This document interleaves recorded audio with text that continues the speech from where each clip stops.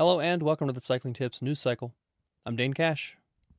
Your story of the day, Bigla Katusha is facing an uncertain future after both of its title sponsors have pulled their funding of the squad, which the team says has, quote, put the existence of the squad in doubt.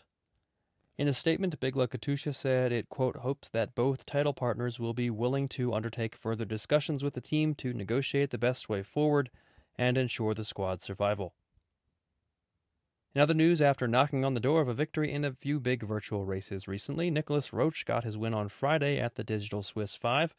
The veteran pro soloed to victory on a virtually mountainous day 3 of the event on the Rouvy platform. The early goings of the race saw Pierre Latour jump out to the lead, but the Frenchman then disappeared from the broadcast, with organizers later saying on Twitter that he, quote, had to be disqualified due to technical problems with his home trainer. Roche then surged into the lead and carried it over the line to win ahead of Ilnur Zakarin and Larry Warbasse. Canadian time trial champ Leah Kirchmann has renewed her contract with Sunweb for a further 2 years. Kirchmann, 29, has been with the squad since 2016 when it was the Liv Planter team.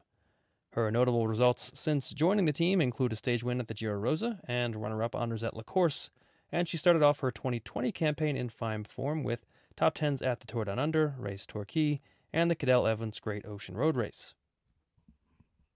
Eddie Merckx weighed in on a variety of topics in an interview with Het Nieuwsblad this week, and among the interesting talking points was Merckx's perspective on Mathieu van der Poel. The cycling legend sees big things ahead for the rising star. Merckx said, quote, I think Van der Poel can win everything, even the Tour de France.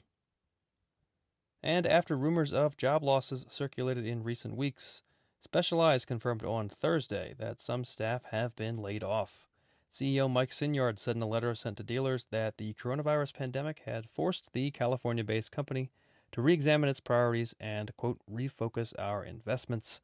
Sinyard wrote, quote, this requires bringing in new talent with skill sets that we currently do not have and regrettably parting ways with some really good people whose roles are no longer essential for creating the future. That's it for today's news cycle. I'm Dane Cash, and we'll be back tomorrow.